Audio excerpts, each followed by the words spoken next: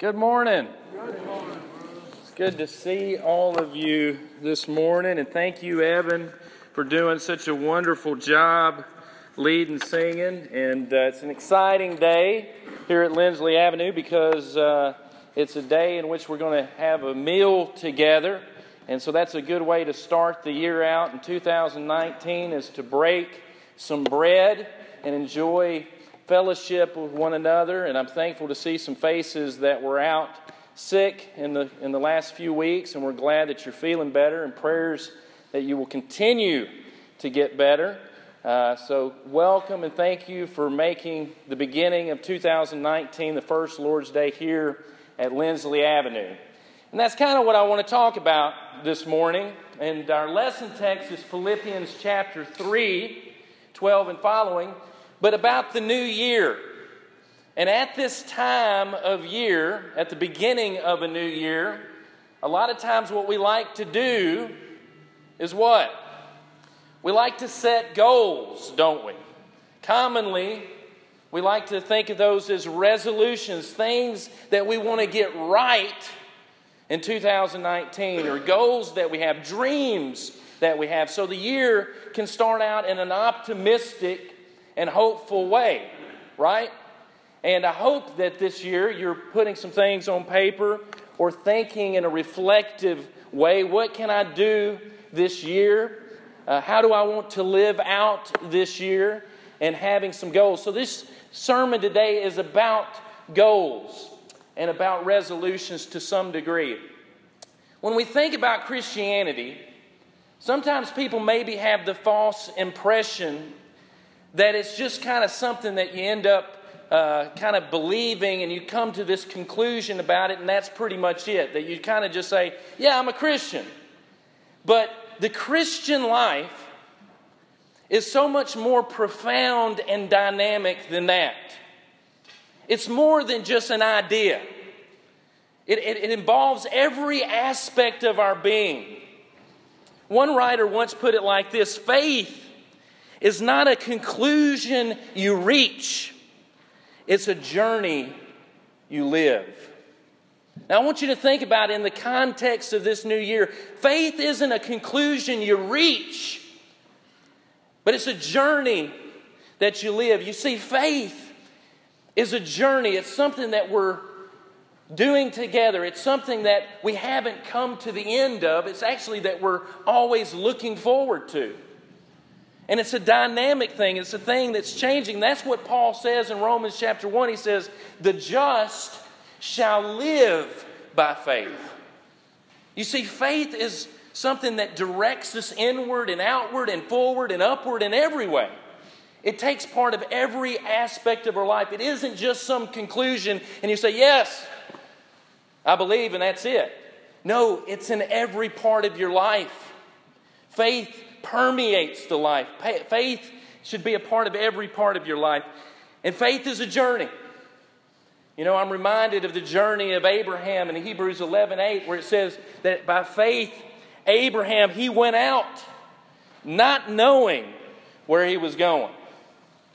Isn't that something? But when Abraham received the call from God to begin that journey to the promised land, he went out. And he didn't have all the answers. He didn't know exactly where he was going. But he still went out. And ultimately, that's what faith is. It's taking hold and believing God at His word. And wherever you are in that journey. They say that a journey of 1,000 miles begins with one step. And I think that's true. Unless you take that first step, that journey will never be completed. So today is about an ending and about getting to that journey. We think about achievement, and we all have different ideas about achievement, don't we? What is the measure of success? And so some of your resolutions may reflect what you think success is. But when we begin to think about what the world offers as success, when we start to think about money, when we start to think about fame, when we start to think about those kinds of things, are they really satisfying? The great Solomon, when he looked at his life in the book of Ecclesiastes, and he lived a life of opulence. He lived a life of wisdom. He lived a life of fame. He lived a life of pleasure. And when he got to the end of thinking about it, he says, vanity of vanities, all is vanity. That when he looked at his achievements, when he looked at his wealth, he says, there's really not a lot to it. I'm not satisfied. I'm not happy.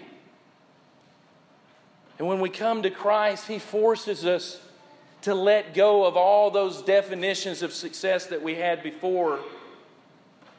And He says this, whoever of you who does not forsake all that he has cannot be my disciple. Those are strong words, aren't they? That whatever your idea, whatever your impressions of success is, He says, you got to let them go. Because ultimately, success isn't rooted in this world. Success isn't rooted in your own achievements. Success is rooted in something else. And it's ultimately about control. And surrendering that control and that direction in our life to Him. How many of you, when you came to church, got in a vehicle that had 2 steering wheels in it? How many of you y'all don't have a car with 2 steering wheels? Well, I got one out there. No, I don't. I think they figured out in the car industry a long time ago that it's dangerous to have a car with 2 wheels, isn't it? But ultimately, spiritually, we try to live lives where we have 2 steering wheels in the car. We say, here, God, here's the steering wheel, but I'm going to keep mine. But it's dangerous, isn't it? Ultimately, we need to give God the control of our life. Jesus said it like this, you cannot serve 2 masters, for either you will love the one or hate the other. You cannot serve God and mammon. So we have to trust in God. That ultimately, that the future that He plans for you and that He holds for you, that He's directing you to, is better than what you can do. The plans that God has for you are better than the plans you have for yourself. Because He knows better than I do. He knows better. But it's scary to let go of control, isn't it? It's scary to let God have control because I think I can do it better. But we'll never get anywhere if we keep doing it our way. Courage was remarked by Faulkner, you cannot swim for new horizons until you have the courage to lose sight of the shore.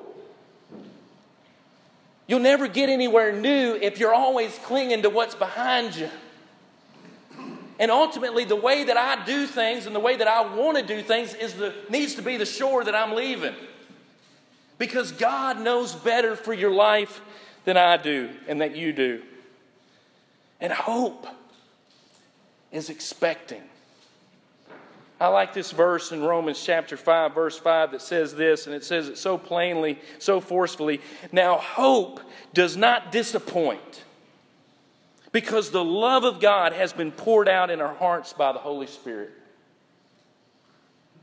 When you think about the hope and the plans and the destiny that God has for you, they will not disappoint. Because God knows better than we do. So today I want us to talk about and to think about focus. What am I focusing on? Because focus is what life is really all about. What are you truly focusing on in your life? Because if you start focusing on the wrong things, then guess what? You're trading your life for things that don't really matter. And the last time I checked, I want to live for things that matter, don't you? Jesus said it like this, that what shall a man give in exchange for his soul? And ultimately, if we're living lives for things that don't matter, we're giving our life, our soul, to things that don't matter. Our focus reveals things, doesn't it? What you focus on reveals who you are. whatever you're focusing on. It also brings into focus things that are clear. What you focus on shows what your priorities are, what matters to you. But most importantly, you know what focus does? It directs your energy towards whatever you're focusing on. So what are you focusing on in your life? Let's look at what Paul has to say in Philippians chapter 3.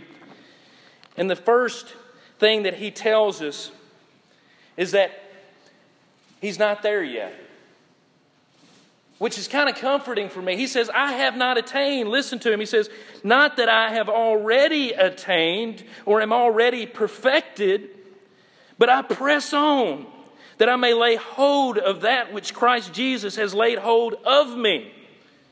Brethren, I do not count it myself to have apprehended, but one thing I do, forgetting those things which are behind and reaching forward to those things which are ahead. The first thing that Paul tells us in his own life, and he lived a life of achievement. He was a smart guy. He was an educated guy. He says the first thing is that I haven't attained anything. I am not perfect. I am a work in progress. Does that resound with anybody in the room? It does with me. That word perfected comes from the Greek teleos, which means purpose and maturity. That when Paul looked at his life, he says, you know what? I have not fulfilled all the purposes that God has for my life. I'm still here for a reason. I've still got work to do. I still got meaning. I still have things that God wants me to do. And ultimately, that's the same for you in 2019. You're here for a reason. God has you on this earth for a purpose. He's got work for you to do. And God is creating still through humanity. Jesus said in John 5:17, listen to this. My Father has been working until now, and I have been working. God is still fulfilling His creative purposes in humanity through us, through His church. And Christ is the pinnacle of that creative power spiritually, morally, and eternally. That if you want to know true purpose, true meaning, it's in Christ. So when we think about this, the good old day mentality isn't what we have. A lot of people walk around living in the past, don't they? We got two different types of people. We got those who try to run from the past, and then we got some people who just live in the past. But Paul says, I'm forgetting those things which are behind me. I'm getting rid of those things because I'm reaching forward to those things which are ahead. Jesus said it like this, no one having put his hand to the plow and looking back is fit for the kingdom. You don't look behind when you're plowing a field. If you do, I can tell you your rows are going to be crooked. You could apply that to mowing the lawn, Evan, right? It's hard to mow the lawn looking behind, isn't it? Looking forward. So here's the dilemma. Our earthly mentality when we look towards the future, there's something certain that we all face. And the dilemma is, how can we look forward when death is in front of us? And Paul makes it very clear that not only are we looking forward, but he says we're looking upward. Listen to this, verse 14. I press toward the goal for the prize of the upward call of God in Christ Jesus. He says not only are we looking forward, and the reason why we can look forward is because it's not only forward, it's upward. That our destination isn't just the graveyard or a nice urn on someone's shelf. That not only are we looking forward, but we're looking upward because God has transcended our lives for us in Jesus Christ. Abraham Lincoln once said it like this: surely God would not have created such a being as man with the ability to grasp the infinite to exist for a day. No, man was made for immortality. Lincoln himself saw that there is something so unique and special about man that God wants you to live beyond one day. So in Christ, we throw off these cares. We throw off these burdens. We throw off the manacles of death, the shackles of the world. And it says that He presses towards that goal. And unless we put that in our minds as our goal, we're not going to get it.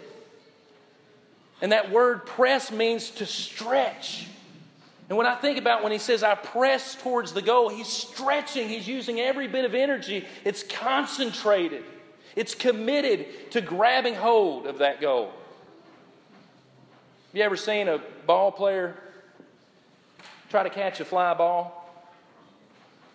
All of their focus, all of their attention is on what? Is on that ball. And I've seen many a good ball player run into the wall, flip over, because their eyes are on the prize. Their eye is on the ball. You see that in basketball. They jump out into the crowd trying to retrieve the ball. You see that in football. You see it in sports. You see it at the finish line. The finish line, the runner stretches himself out. He puts all of his energy, all of his being into that. Why? Because there is a point. There is a goal. And as Christians, let me tell you, our lives are not aimless, worthless, meaningless, pointless. There's a goal. And Paul says that hope does not disappoint.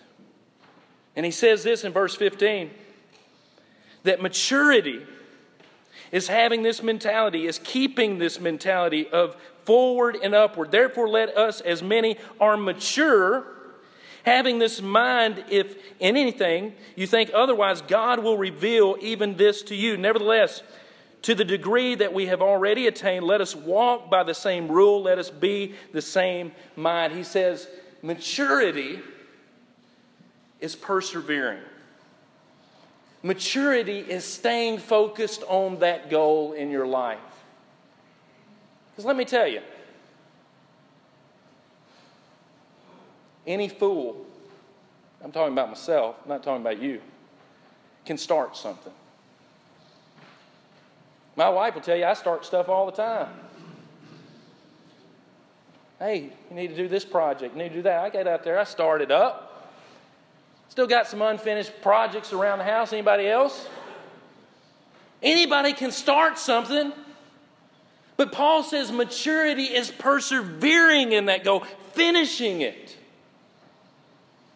The only other time that Paul uses that idea of a prize is in 1 Corinthians chapter 9, where he describes the Christian life as an athlete. And he says, do you not know that those who run in a race, we're on a journey here, all run, we're all in this race together, whether you like it or not, you're in the race. You're breathing. But one receives the prize. That's not how it is in Christianity. Run in such a way that you may obtain it. It's how you run the race, he says. Run in such a way that you may obtain it. Well, how do you do that, he says? And everyone who competes for the prize is temperate, self-controlled in all things, for they do not obtain it as a perishable crown, but we for an imperishable crown. We're running in this race to receive an imperishable crown. And we have to run in a way that is self-controlled, orchestrating all of our efforts and our energies into this calling. And what does he say? Listen to this. Therefore I run thus, not with uncertainty. Not with uncertainty. If you're running the race, if you're on this journey of faith, you don't have to run it with uncertainty. And he says, thus I fight, not as one who beats the air, but I discipline my body and bring it into subjection, lest when I preach to others, that I myself should become disqualified. Paul says you got to keep going. You got to keep persevering. Robert Louis Stevenson said it like this: saints are sinners who kept on going. And for 2019, I want you to persevere. I want you to lay hold of that prize and keep going. You think about Job. We think about him as an example of perseverance. He suffered, but he didn't curse God, did he? You know who else I think about, and we usually don't put them in that category, but Joshua and Caleb. And the thing about Joshua and Caleb is that they did everything right, but they still had to endure the consequences of other people's behavior. Do you remember the story that they were at the promised land? They came back. They were the 2 spies out of the 12 spies that says, hey, we can go in there, we can conquer it. And then all the naysayers came out and they said, no, we can't do it. And as a result, the people of Israel had to wander for 40 years. And Joshua and Caleb had to wander with them too. And sometimes we're wondering because we have to wander with everybody else. They persevered. They made it to the promised land. Paul puts it right when he says in Philippians 3, the next thing he says is, listen to this, parents. Listen to this, teachers. Listen to this, brethren, join in fellowship. Join in following my example. And note, those who so walk as you have us for a pattern. This is where Paul starts preaching to me. He says what? Follow my example. The greatest sermons on earth aren't delivered by a preacher in front of a church. The greatest sermons are the ones that are lived out at your work and in your home and in your schools. Paul says, look at me, look at what I'm doing. That's a different sort of a preacher, isn't it? I can't always stand up here and say that. But Paul says, look at my life and then do. I am a pattern for you. I'm living it out. I am walking in this way. An example is so powerful, isn't it? Schweitzer said it like this: example is not the main thing influencing others, it's the only thing.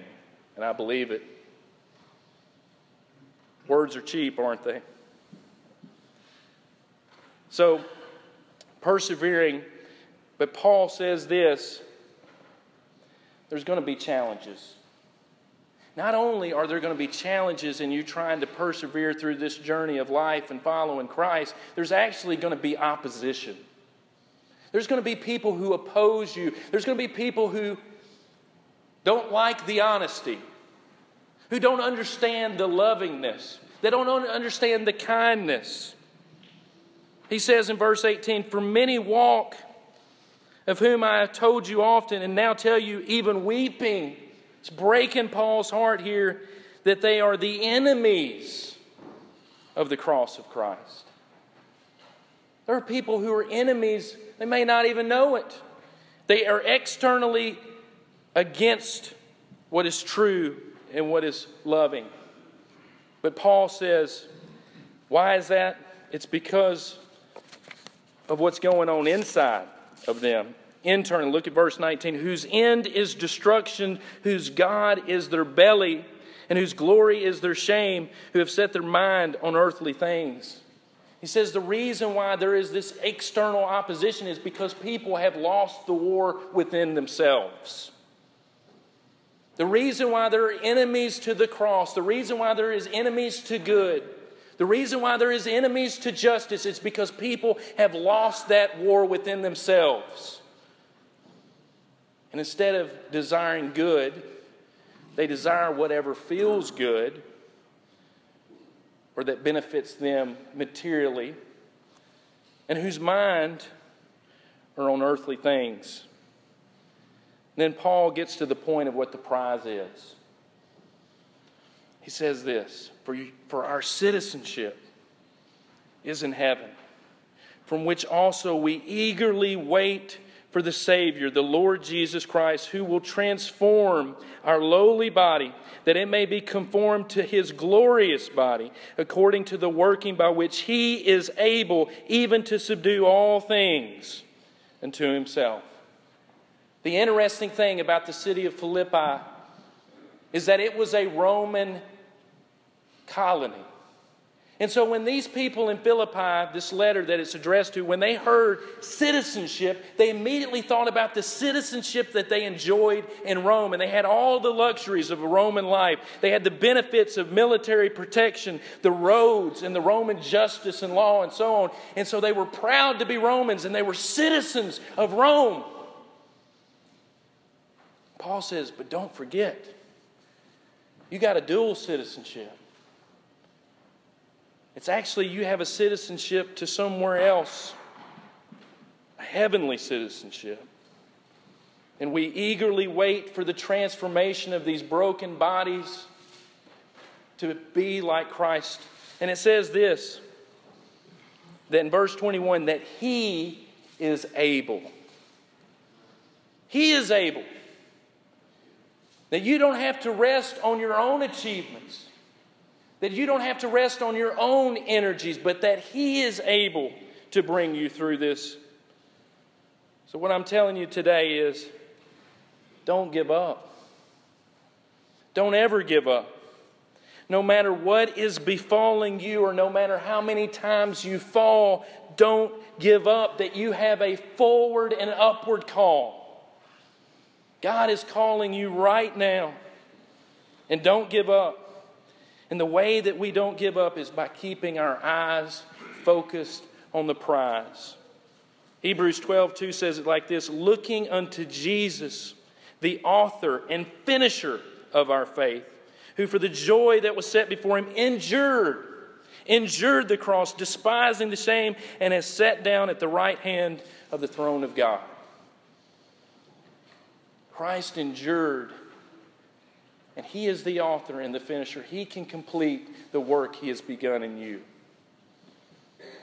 One of the things that A.W. Tozer says was, to have found God and still pursue Him is the soul's paradox of love. And isn't that an interesting statement that while we find God, that while we find God in church, and while we find God in each other, and while we find God in Scripture, even though we find Him, love is still pursuing Him. So continue to persevere in your faith in 2019. This morning, if you're not a Christian, the Bible says that to begin that life in the kingdom of God, you got to start all over. It says in John chapter 3 that if any man desires to be in the kingdom of heaven, let him be born again. That it's a new consciousness, it's a new awareness, new values, new priorities.